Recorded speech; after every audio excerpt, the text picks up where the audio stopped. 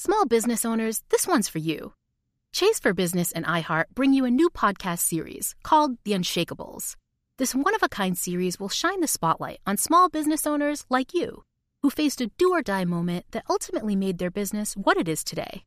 Learn more at chase.com/business/podcast. Chase, make more of what's yours. Chase mobile app is available for select mobile devices. Message and data rates may apply. J.P. Morgan Chase Bank, N.A. member FDIC. Copyright 2024, J.P. Morgan Chase & Co. The most innovative companies are going further with T-Mobile for Business. The PGA of America is helping lower scores and elevate fan experiences with AI coaching tools and 5G-connected cameras. AAA is getting more drivers back on the road fast with location telematics. And the Las Vegas Grand Prix is powering race day operations with 5G connectivity, giving fans an experience at the speed they deserve. This is accelerating innovation with T-Mobile for Business. Take your business further at T-Mobile.com/now. Did you kill Marlene Johnson? I think you're one of the first people to have actually asked. From WBUR and ZSP Media, this is Beyond All Repair, a new podcast about an unsolved murder that will leave you questioning everything. Wow, it just gets more interesting. Beyond All Repair. Listen and follow on Apple Podcasts, Spotify, or wherever you get your podcasts.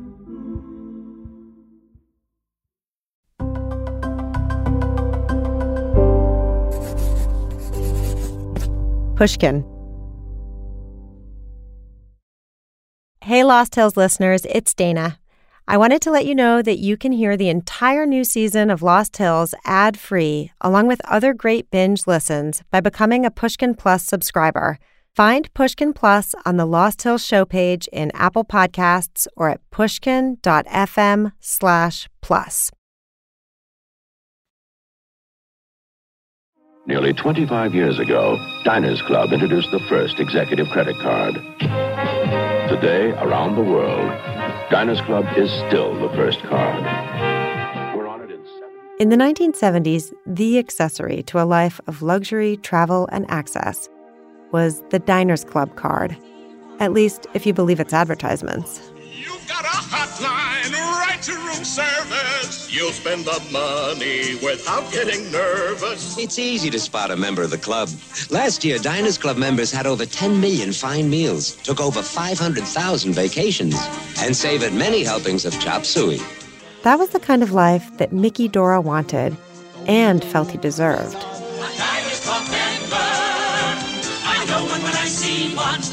A Diners Club member. If you want to be one, call 800-525-7000. Back in the late 50s, Mickey had applied for a Diners Club card. He studied a book called Credit Cardsmanship about how to bilk credit card companies and reap the rewards. With the world awash in plastic, it was almost too easy to take out a bunch of cards, spend freely, and split for a new life far, far away. By the early 70s, Mickey had set his sights on New Zealand. That would be a good place to sit out World War III. Visiting New Zealand, he wrote to Linda Kai, quote, "I found it, the perfect place for our future together. Finally, a peaceful country to live in, friendly people, and good surf. I love you, Mickey." The only problem was, he was in New Zealand with his other girlfriend, Marcia. And Linda, back at home in Los Angeles, had taken up with someone else. And not just anyone, Mickey's rival, who was an even more flamboyant con artist than Mickey was. I'm Dana Goodyear, and this is Lost Hills.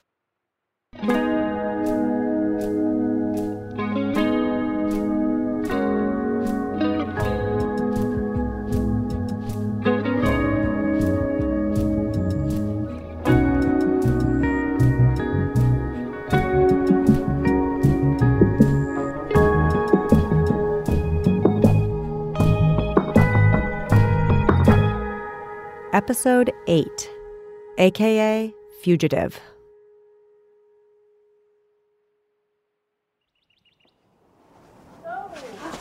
Linda? Hi. No, it's not Linda. I just work here. You're kidding me, because I didn't recognize you. I'm Dana Goodyear. Come on in. You guys are late. Sorry. Linda Kai is in her 70s now. She's married, to a surfer, of course, and lives in a cute mobile home 10 minutes from the ocean in Ventura County. So pretty, gosh. Yeah. I thought we could. Paintings. They're all mine. You made these? Yeah. Wow. Yeah. I just finished this one. This is my friend's dog that we watch all the time. We babysit her when they go out on their boat, and she's a wonderful dog. Oh my God. She's an artist. Her place is full of her paintings, mostly surf breaks. But there are also photographs, including one of Linda in her 20s in a camper van somewhere in the world. Her dirty blonde hair is pulled into a thick braid, and there's a hard look in her eye. Back when Linda met Mickey Dora, she'd been 22, living on her own in a VW van at the beach. Mickey was 37. Just like Diane before her, when she was young and innocent and Mickey was a full-on adult, Linda was Mickey's little secret. He gave her a key to his house on Gretna Green in Brentwood, the lair filled with strange treasures and used airline tickets suggesting a jet-setting world traveler. But he didn't take her out with his friends. And often, Mickey spent the night elsewhere. And sometimes, Linda did too. There's another wrangler in this mix, Don Wilson, who set the thing alight. Now, if it wasn't for this other character, this is not all about Mickey, because Don jumps into the fray and, things get nasty. In 2015, Linda published a book about her adventures. She called it The Surf Sting, Travels with Mickey Dora, da Cat, and Don Wilson, Pirate Captain. Don Wilson was another Malibu surfer. Don and Mickey had been friends, and then they'd become enemies. I didn't know it at the time, but those two had a big fallout at Malibu at one time because Mickey hated Don because he would show up in pink Cadillacs and fill his car full of girls and go drive off. Linda happened to meet Don at a time when she and Mickey were temporarily split up. Don Wilson came along when Mickey kind of threw me out of the apartment. I was at the beach, at State Beach, laying in the sand, just kind of like, I'm not really, I'm a mess now, I blew it. And I heard two guys sitting next to me, kind of a little bit further over, a couple towels over, These two guys were talking about a friend of Linda's, so Linda piped up. And they both looked over at me. That was Don Wilson. And they looked over at me and they said, where the hell are you, And I said, I was Mickey's girlfriend, And boy, Don's head's come up to the sand like this, like, what? And he says, hey, I'm having a barbecue tonight. He says, come on up. And there it was. I went up to the barbecue and... Don Wilson, a.k.a. The Pirate Captain. And why was he called the Pirate Captain? Well, it should be obvious. He was a thief. For much of the decade that Linda was with Mickey, she was also, intermittently, with the Pirate Captain. She even married Don at one point for a year. Playing tug-of-war over Linda, the two men became sworn enemies. Don was complete opposite of Mickey. Mickey was dark-haired and dark-handsome, this heavy Hungarian darkness, beautiful, Don was Scottish, fair-skinned, blue eyes, and white hair. Not gray, but really white. Now, Don was not the better surfer, but Don was the better talker. But in some respects, Linda's two boyfriends were incredibly alike. They were both con men. Don had even been to prison for his schemes. He was a famous rubber check writer.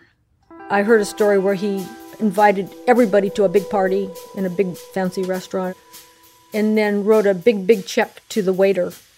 And then evidently I heard that the waiter ran out right away and put a down payment on a car. I was like, wow, But then nothing was paid for. It just bounced. Don came from a very wealthy family in Palisades. His dad owned most of Santa Monica and Montana Boulevard, where all the boutiques are. And I think Mickey hated this, because I think Mickey's dad was very wealthy also, but Mickey had no chance to touch any of the money. In Linda, the pirate captain saw an opportunity to mess with the cat. So when you meet Don, the thing that gets his attention is that you say, "Oh, I'm Mickey's ex." Yes. Da da da da. Here comes the bugles and horns. He goes, "This is going to work." In 1972, Mickey was still stringing Linda along about going to New Zealand. He was spending a lot of time traveling with his other girlfriend, a non-surfer named Marcia. She was the heiress to a gold mine fortune. In her book, Linda writes that while she was waiting on Mickey, Don was arrested for writing bad checks.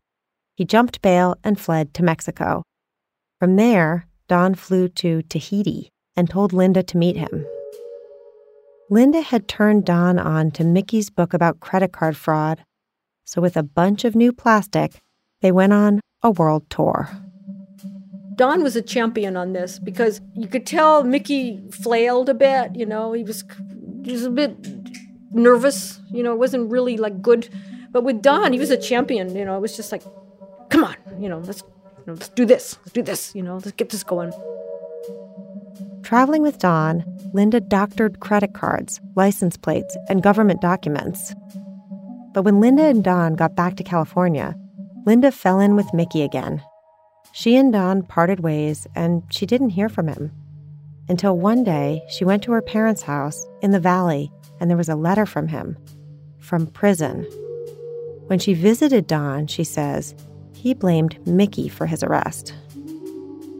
This whole story, I got to tell you right now, was never about love. Now, I might have thought so, being young and naive and stupid, but this was never about love. This is never about like, oh, Mickey's going to overpower me with his love, or Don's going to love me and romance me and, take me away. This was about rivalry. And you were a pawn. I was the middle. I was the fox. Here's the two guys running out into the woods.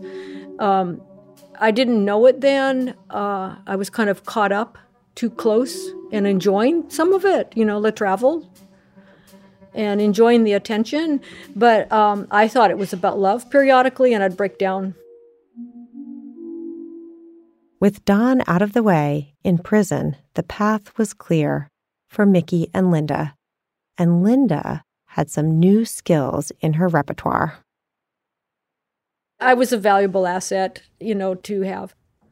So you'd been traveling around the world with Don Wilson, the pirate captain, doing these kinds of schemes with him. Yes. And Mickey knows you're trained up by Don. Yes. And now you know how to do this stuff. Yes. Yes. Oh, yes. After years of talking about the decline of Malibu, of California, of the entire country, Mickey was finally going to leave. I really feel that Americans are, something has happened to them, but they've become barbaristic. I'm not sure that's the term, but I think we're having a nervous breakdown in this country. I don't want to spell it out for you, but it is difficult to live under this surrounding. A middle-class, mediocre beach and wave. That's Mickey in an interview he gave for the 1970 film Pacific Vibrations. The golden days of Malibu were over, according to Mickey. He was going to see if he could recreate them somewhere else. Evolution, where is it all going? Was it coming to an end, or is it just beginning? I was one fellow who rode Malibu quite well at a certain time in history, and I doubt if very few people are able to find these type of conditions again due to crowds and controls and much bureaucracy. But there are other areas which are magnificent, are treasures of this world. So long, Malibu. Mickey's exile was finally about to begin.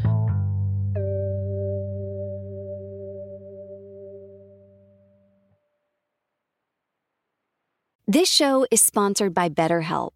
People don't always realize just how much their negative thoughts and experiences stick with them and weigh them down. You may find your brain constantly running through a highlight reel of bad moments. That comment your friend made last week that hurt your feelings. That frustrating thing your mom does. Or that silly thing you said in a meeting. Maybe it's time to get it all off your chest. Whether it's a tiny annoyance or something much bigger, talking about it can give you some relief and lead you to a potential solution. That's where therapy comes in. It's a safe space to share whatever's weighing you down and learn to process it so your internal highlight reel can focus on the good stuff. And BetterHelp offers affordable online therapy on a schedule that works for you. Connect with a licensed therapist by text, phone, or video call. Start the process in minutes and switch therapist anytime. Let it out with BetterHelp. Visit BetterHelp.com/lost today to get 10% off your first month. That's BetterHelp, HELP.com/lost. I've interviewed many successful people over the years, and one thing I find fascinating is that many of them don't consider themselves business savvy. Take the owners of Tight Knit Brewing. They turned to Chase for Business for everything from banking and payment acceptance to credit cards, and do all of it in one place with the Chase mobile app. And that's helped these brew-loving friends turn a passion into a business. Learn more at chaseforbusiness.com. Make more of what's yours. Chase mobile app is available for select mobile devices. Message and data rates may apply. J.P. Morgan Chase Bank, N.A. member FDIC. The most innovative companies are going further with T-Mobile for Business. The PGA of America is helping lower scores and elevate fan experiences with AI coaching tools and 5G connected cameras. AAA is getting more drivers back on the road fast with location telematics. And the Las Vegas Grand Prix is powering race day operations with 5G connectivity, giving fans an experience at the speed they deserve. This is accelerating innovation with T-Mobile for Business. Take your business further at T-Mobile.com/now.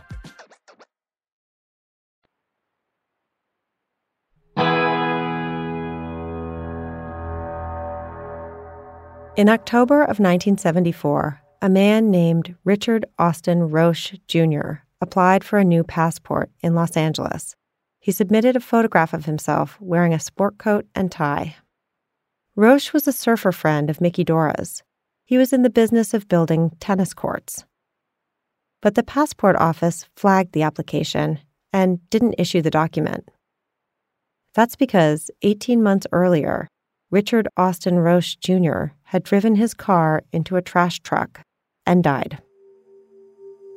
And as the FBI discovered later, the person in the passport photo submitted with the application was Mickey Dora. When that passport application got flagged, the FBI set up a sting, dropping off a registered letter for Richard Austin Roche Jr. at the address provided. But no one was there to sign for it. So, why did Mickey leave Malibu? Crowds, adventure. Was he also on the run? Probably, yeah. About 18 months before he left Malibu, Mickey had been arrested for stealing ski equipment. In January 1973, Mickey went on a ski weekend with some surfer friends. They went to Mammoth, that same ski mountain he took Gidget to back in the 50s. Mickey bought $401.89 worth of equipment and services. He paid by check, made out to the Mammoth Mountain ski area. Mickey had adequate funds in his account to cover the check, but claiming that the check had been lost, Mickey put a stop on it and apparently kept the equipment. He was charged with felony fraud in rural Mono County, some 300 miles north of Malibu. He was found guilty and put on probation. While his case was being processed, Mickey had packed up the house on Gretna Green, stuffing all his belongings into a VW van. For years, Mickey had been decrying the desecration of Malibu, talking about finding someplace quiet and clean where he could lie low. He was shipping all his possessions to New Zealand, probation or no probation. Good luck to the Mono County Sheriff's Department finding him there. He was packing up a van to ship over there. What was he putting in the van? Everything. Clothes, all his antiques. Tiger skins. Yeah, the whole show. Everything was going in. Mickey had invited Linda to New Zealand, but he'd also invited Marcia, the non-surfing heiress. And on the day he was packing up, Marcia was there, helping him. Linda was there too, strategizing. My mind was working overtime as to what to say to get him to not do it with Marcia. I had a couple of long talks with him by myself, and I said, you go to New Zealand with her. I said, you're going to be waiting on her hand and foot. She's got loads of money. She's going to be wanting to shop. You'll be wanting to surf. I said, down there'd be nobody around. I said, who's going to be your friend to go surfing with? I said, that's me. But he didn't take Linda. Mickey left L.A. with Marcia, and they didn't go to New Zealand. A few months later, Mickey told Linda to meet him in Switzerland. This was in January of 1975. He summoned me in Zurich. Marcia was going to leave. She was going to, I think, Greece. That was the split up. Then we continued right on to New Zealand. On the way to New Zealand, they went to London, Athens, Cairo, Istanbul, Beirut, New Delhi, Goa, Sri Lanka, and Sydney. They looked for surf, antiques, and rugs. Along the way, Linda had a job to alter Mickey's Diners Club card. She already knew how. I was assigned to take a little razor blade and change some numbers. And we did. And make it good for another month. Because the way it worked back then, these credit cards went through a kachunker, as I call them. They're big machines, and they go over the top, and they make a copy of the numbers. So my job was to glue them back on, the numbers and letters and whatever we took off to change. In New Zealand, Mickey and Linda looked for a place to hide, somewhere clean and safe with empty waves. The plan was stop the paper trail and spend the rest of their lives in peace. Mickey picked a place at Opatama. It was on the Mahia coast. It was actually an older gentleman who lived next door, would you believe, and he was selling the house. And Mickey went with the pretense that he was going to buy it and started paying him, I guess, some rent. It was a cute little place. But what they didn't realize was that the FBI was looking for them, hunting a fugitive who had tried to get a passport in a dead man's name. In March of 1975, a federal warrant was issued for John Doe, a.k.a. Richard Austin Roche Jr., a.k.a. Fugitive. Around the same time, a bench warrant was issued by a judge in Mono County, California, for Michael Chapin. He was a probationer convicted of stealing ski equipment who had, quote, absconded, whereabouts unknown. Then, in June, agents showed a source the photograph from the passport application. The source immediately recognized the person in the picture as Mickey Chapin. The source told the agents Mickey was dangerous and unpredictable and would put sugar in your gas tank. He said Mickey carried a large knife and, quote, used to have a following of wild kids on Surfrider Beach. He had a large ego and was idolized by these kids for the capers he pulled off, unquote. The source asked the agents to protect his identity. He was scared of what Mickey and his friends would do if they found out he'd talked. For the FBI, the picture was coming together. Richard Austin Roche was Mickey Chapin, and Mickey Chapin was Mickey Dora. The FBI requested a check for weapons registered to Michael S. Chapin and Miklos Dora. But they had no idea where this person was. We got involved with one of the local Maori guys. He said, let's go down to the beach. And we went down on the beach, and there were wild goats. So we shot one of those, brought that up and hung it in the garage for about a week, letting the meat tender. I don't know what it was doing, but we ended up eating stuff like that. Our best thing was roadkill.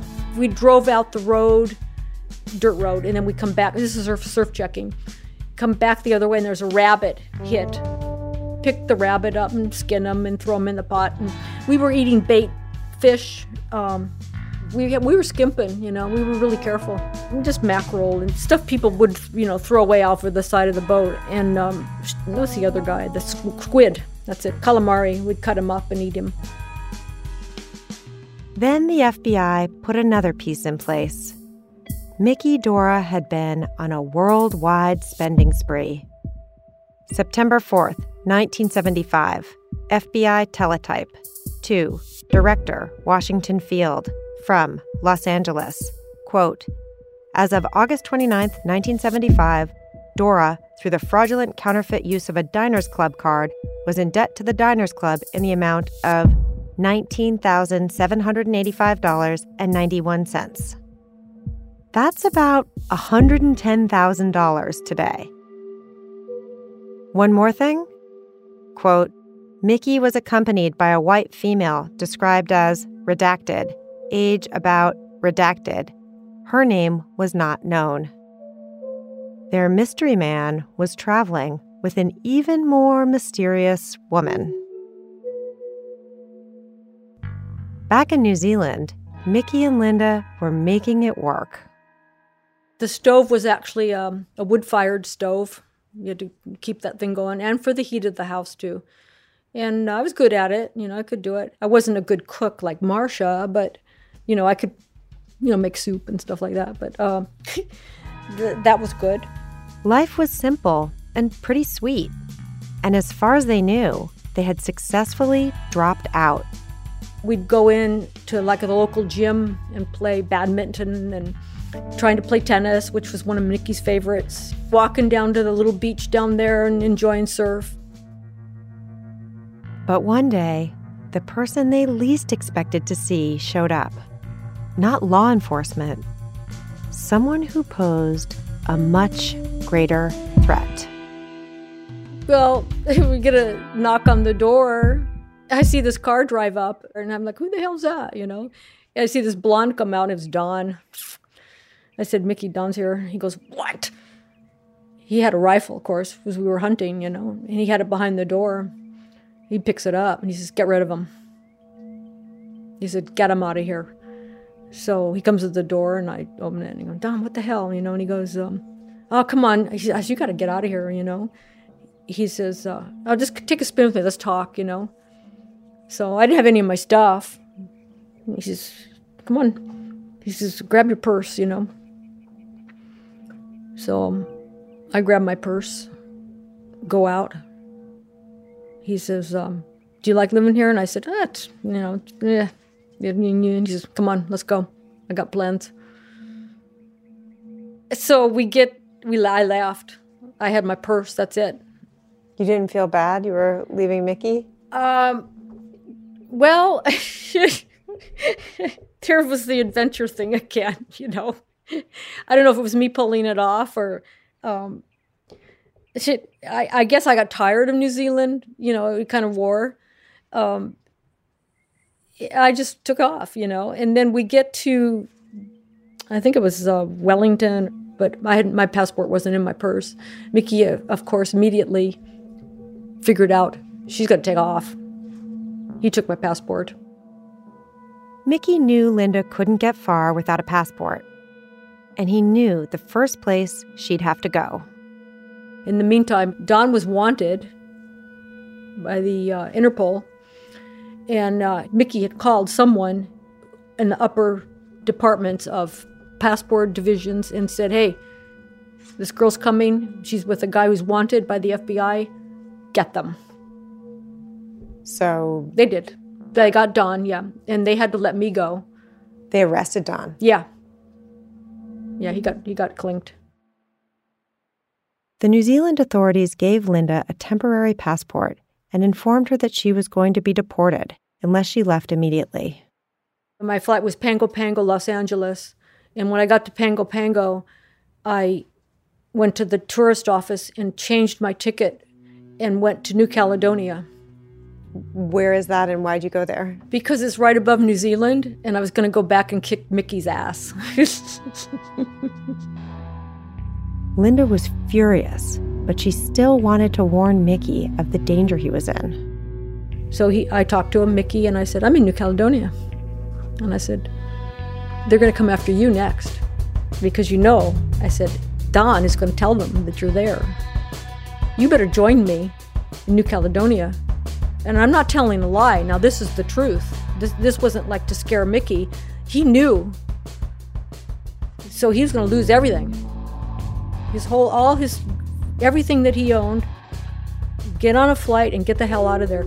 Well, he stalled me out. I was there for 30 days. He didn't show up. Mickey was punishing her. He believed Linda had been writing to Don and led him to their hideout. I didn't tell Don where I was. He found out through my parents. But he thought you tipped Don off to where his own whereabouts. Yeah. And then he was mad because you left with Don. Yeah. Yeah. So. How cute. Tangled web. Ooh, what a web she weaves. Linda waited for Mickey for a month, running up a hotel bill she could not afford. She had to call her parents back in California for help. But then, surprisingly, the New Zealand authorities permitted her to return. I went back to Mickey's. I saw him on the beach. And I nailed him. I said, hey, you're in trouble. I said, we'll both get in trouble because they're going to come, We had to go. But he was mad. He was mad at me and I was mad at him. But as they'd done many times before, Mickey and Linda made up and put it behind them. Mickey put all his possessions in a storage facility, and he and Linda left the country. When, eventually, authorities searched the unit, they found a stash of antiques, gold coins, and other valuables worth in excess of $100,000. A loaded rifle, a loaded pistol, a 12-gauge shotgun, 24 fake airline tickets, used, and 60 credit cards, quote, many of which were altered or defaced, all in the name of Dora. There were also, quote, documents indicating large-scale fraudulent purchasing of goods throughout the world, unquote. A third warrant was issued for Mickey's arrest. And now, Interpol was involved.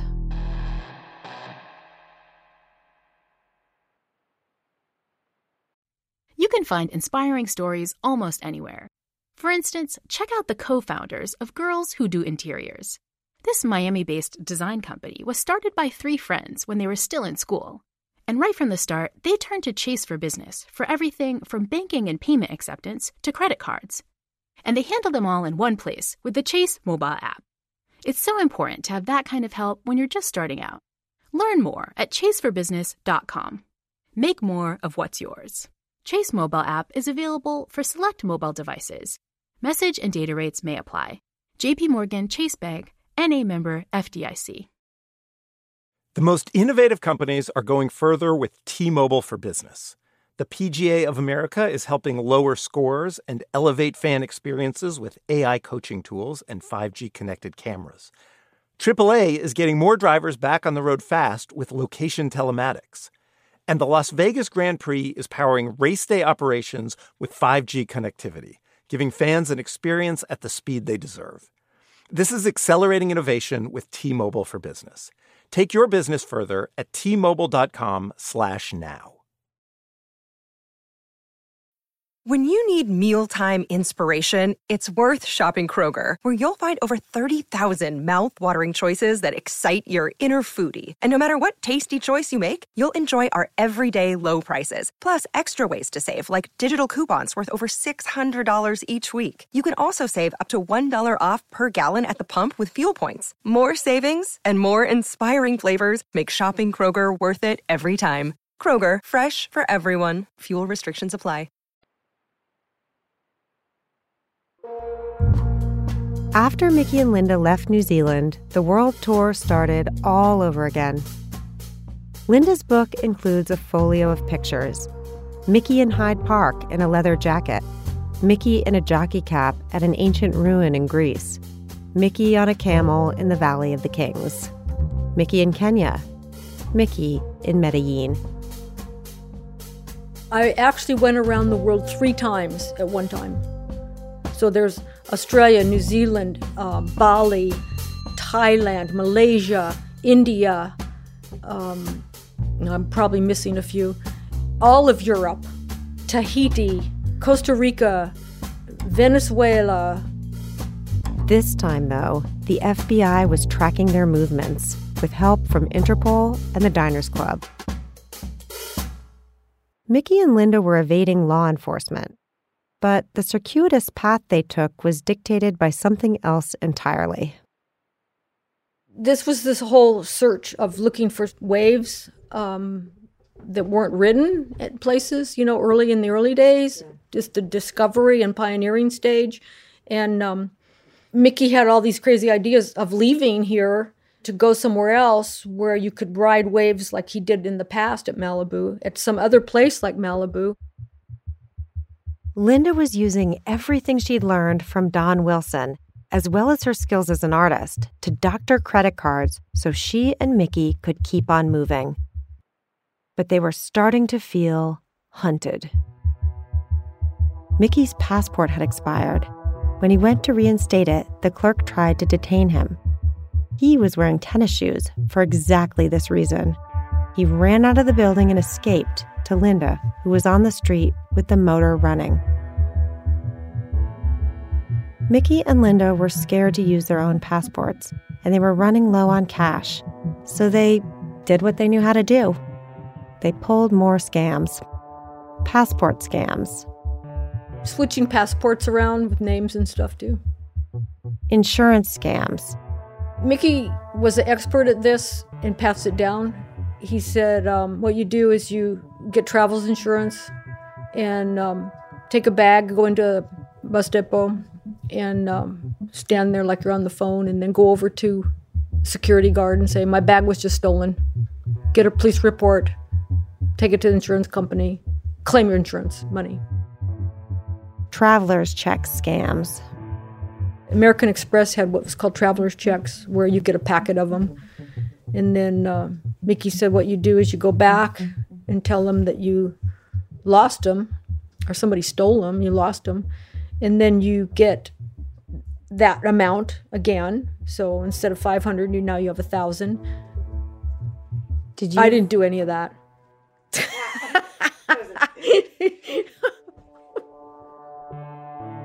When you're doing stuff like that, everything you know is on the line. Linda never lost sight of why she was taking these enormous risks with Mickey. It was for the surf. After we had a good session somewhere, we'd say, look at that, How would we do that? You must have felt like you were getting away with the most amazing heist of all time. Yes. Bonnie and Clyde, here we are, Don Wilson had ruined Mickey's plan to duck all his creditors and law enforcement and surf empty waves in New Zealand for the rest of his life. Now New Zealand was burned. Mickey had to find a different place to hide. He decided on the south of France. There was a small town there called Guitry. It reminded him of Malibu, as it had been in the 50s. In France, he'd be beyond the reach of U.S. authorities. The French did not tend to extradite. Plus, he could spend his winters skiing in the Alps. Mickey and Linda flew to Germany, where Mickey bought a new, fully loaded Mercedes camper van, dark green. According to Linda, he paid for it with a dividend from gold stocks he owned, or something like that. Linda wasn't sure. He kept his stock certificates and gold coins in a safety deposit box in Switzerland. While they were in Germany, Linda felt sick and threw up so many times she got dehydrated and had to go to the hospital. Mickey ran out on the bill.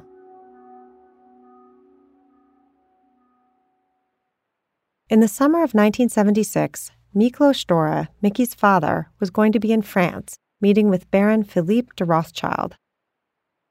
Miklos had been working for the Rothschilds since the mid-'60s, distributing their wines in California. At one point, he was the sole U.S. importer for the company.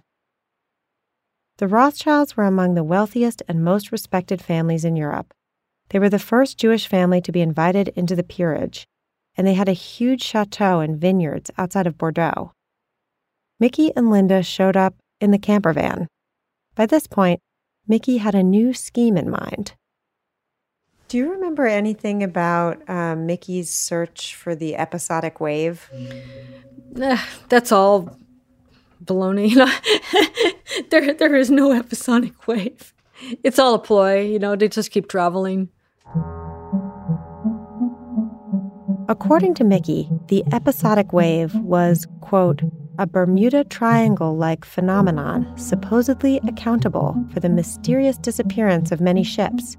It is a wave of enormous proportions, not caused by any of the usual means, e.g. storms, earth tremors, or quakes.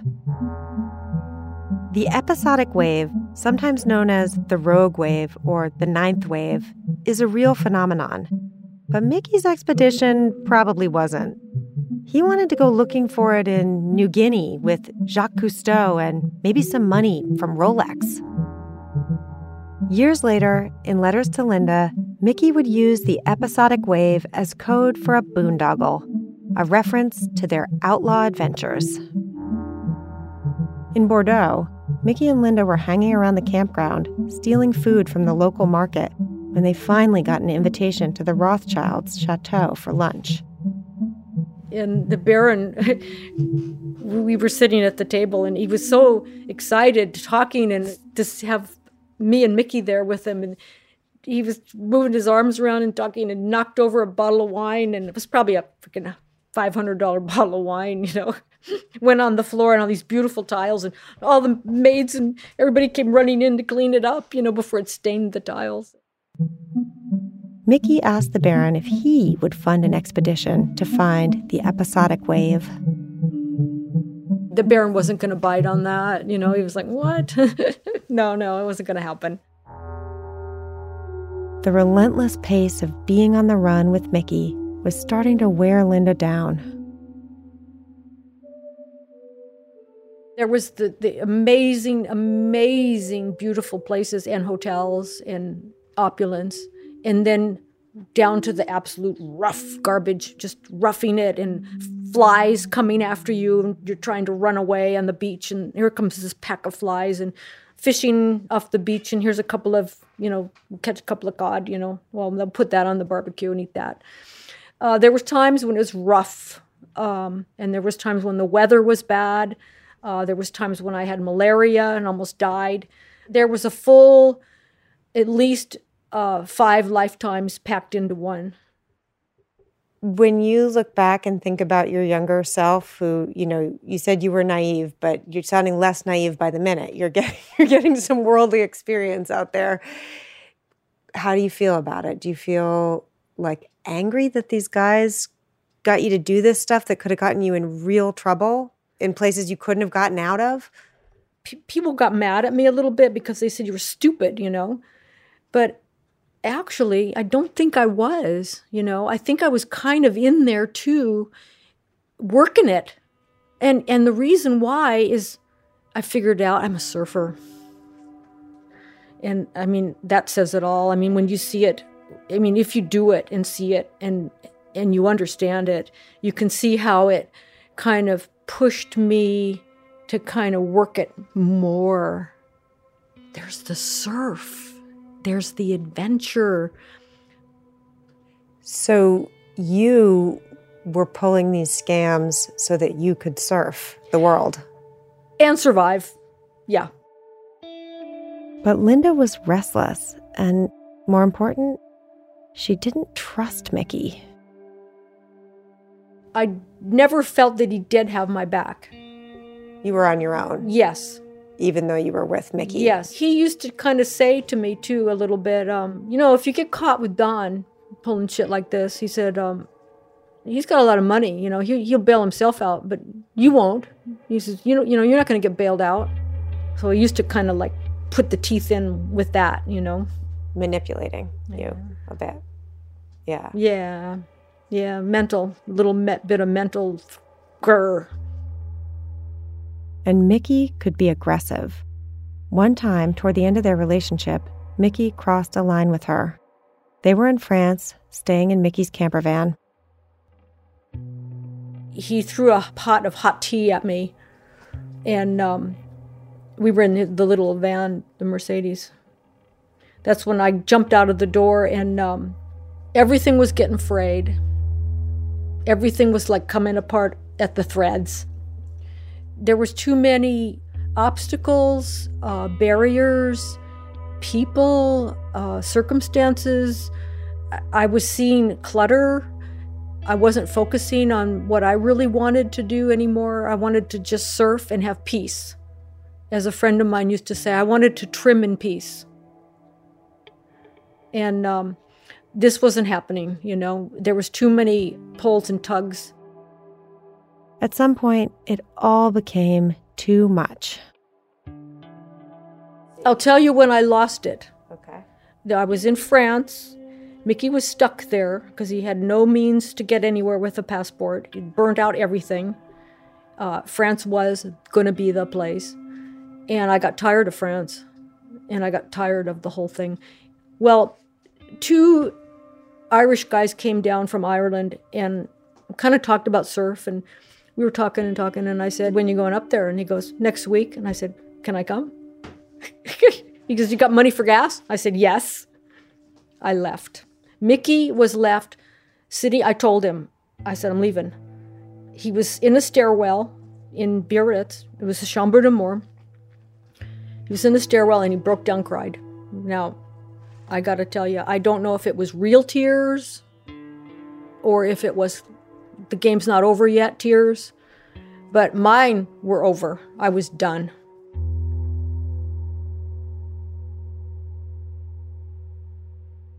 Linda relocated to a desolate beach in County Sligo on Ireland's Atlantic coast.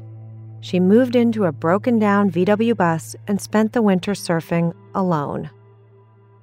Mickey also found himself alone in France. He'd been there before, left behind, abandoned. But Mickey was a survivor.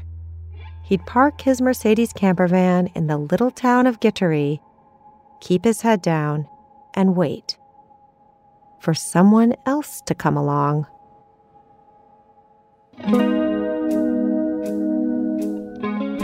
Next time on Lost Hills, Mickey can't hide. The editor called, or publisher called us into his office. And he said, okay, you guys are going to France, and we know Mickey Dore is hanging out in France. He's been dropped off the radar now for a few years, and no one's heard anything of him or from him, but we know he's there. And you guys are going there, and no matter what, what did he say to you? He said, if Mickey even farts, I want a picture of it. Right. That's how much they wanted coverage of Mickey, right? So we said, okay, we're on it. That's next in episode 9, The Fall Guys. Lost Hills is written and reported by me, Dana Goodyear. It's created by me and Ben Adair and produced by Western Sound and Pushkin Industries. Subscribe to Pushkin Plus and you can binge the entire season right now, ad-free. Find Pushkin Plus on the Lost Hills show page in Apple Podcasts or at pushkin.fm/plus.